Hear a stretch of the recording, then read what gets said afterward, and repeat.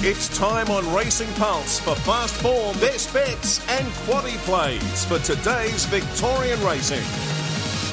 It is time for the fast form, and there's only one man we want to hear from when we've got racing at Moe. Calling all the action is the king of not just thoroughbreds, shuffleboard, alpine skiing, but also scooter racing at Federation Square. The voice is Matt Hill. How are you, Matt? How are you, Mick? Yes, that was a bit different. The scooter race on Monday, and it was a tight track. It was a leaderish track, and J.D. Hayes got away with the money there. No, it was a terrific promotion for the All-Star Mile, and it's going to be a great build-up now. March 18, it'll come around pretty quickly, but Saturday's going to be a real pointer towards it. Yeah, I can't wait. The fields will be dropping very soon. Oh, hang on. While you're here, we might have some breaking news. I might be able to give you the final fields. They have just literally come through hot off the press. So I can tell you I've got the Preludes, I've got the Rubiton, and I've got the Carline. I don't have the CF4. Anyway, I will get them out to you as soon as possible. The Preludes are going to be fascinating as well because we get to see some WA form and some Queensland form taking on the local 2-year-olds, Matty. Yes, and of course, Saturday's going to be a really interesting day because we've got 4 races to the second winning post. Over the 1,100 metres, you've got the 2 Preludes plus the Kevin Hayes and the Rubiton. So, what's that like from a calling perspective? It's not too bad. We've put a few things in place for assistance. Some television monitors are helping me out. But what I find interesting about the concept is just conditioning the jockeys, that they ride day in, day out to the one winning post at Sandown. So it must be quite difficult, I think, to keep in mind that they have to keep going for another 100 metres.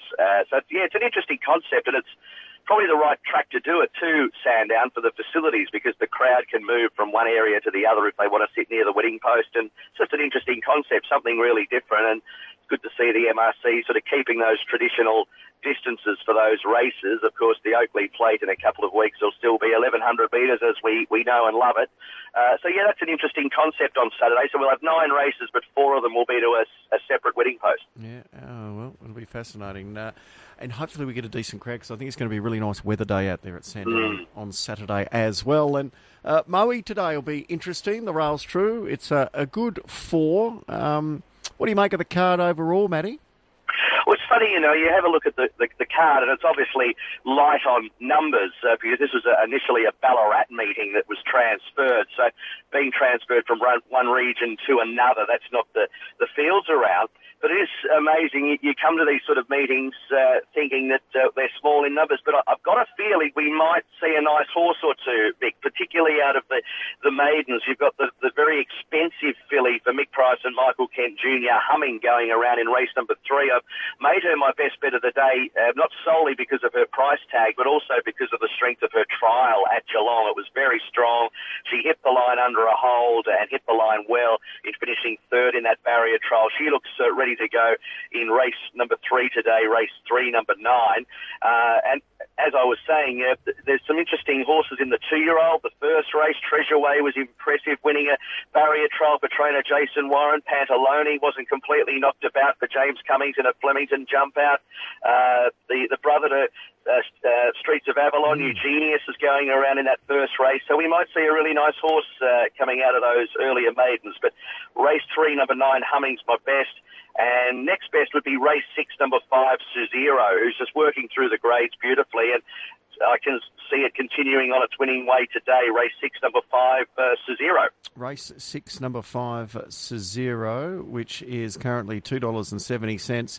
And in race number 3, Humming, who cost just a tick under $2 million at the Easter Yearling sale, beautifully bred out of Hips Don't Lie, which is what they say about Matty Hill on the dance floor. So it'll be interesting to see how Humming goes today. Have you got a little quaddie for us? Hips don't lie because I don't go on the dance floor. I'm absolutely legless in that department. Look, with the quaddie, I mean, I heard Hutchie say earlier on it's hard to get some meat on the bone, and I tend to agree with that with value with these small fields. We've got only a field of 6 in the first 3 legs, so it makes it hard. But obviously the top 3 in the first leg will be hard to beat. Desperado, Oceanography, Commodus, you could probably tick it off there. Race number 6, the top 2 chances, Rhinoceros and Suzero, numbers 3 and 5. Race 7, Drake Passage, coming off a 58er and likes it on top of the ground. So with an improving track today at Moe in these conditions, I'd throw in Emperor of France for insurance, numbers 2 and 3 there in race 7. And the last, Papillon's going to be hard to beat. Damien Lane riding for James Cummings, and Bluestone Lane and Mount Niseko are the 2 dangers. So there's not a lot of value there, but as far as numbers go, in the first leg, 1, 2 and 3, into 3 and 5, into 2 and 3, into 2, 3 and 10. That keeps it relatively lean, despite the small fields. Good on you, Matty. Good calling today. Terrific. Thanks, Mickey.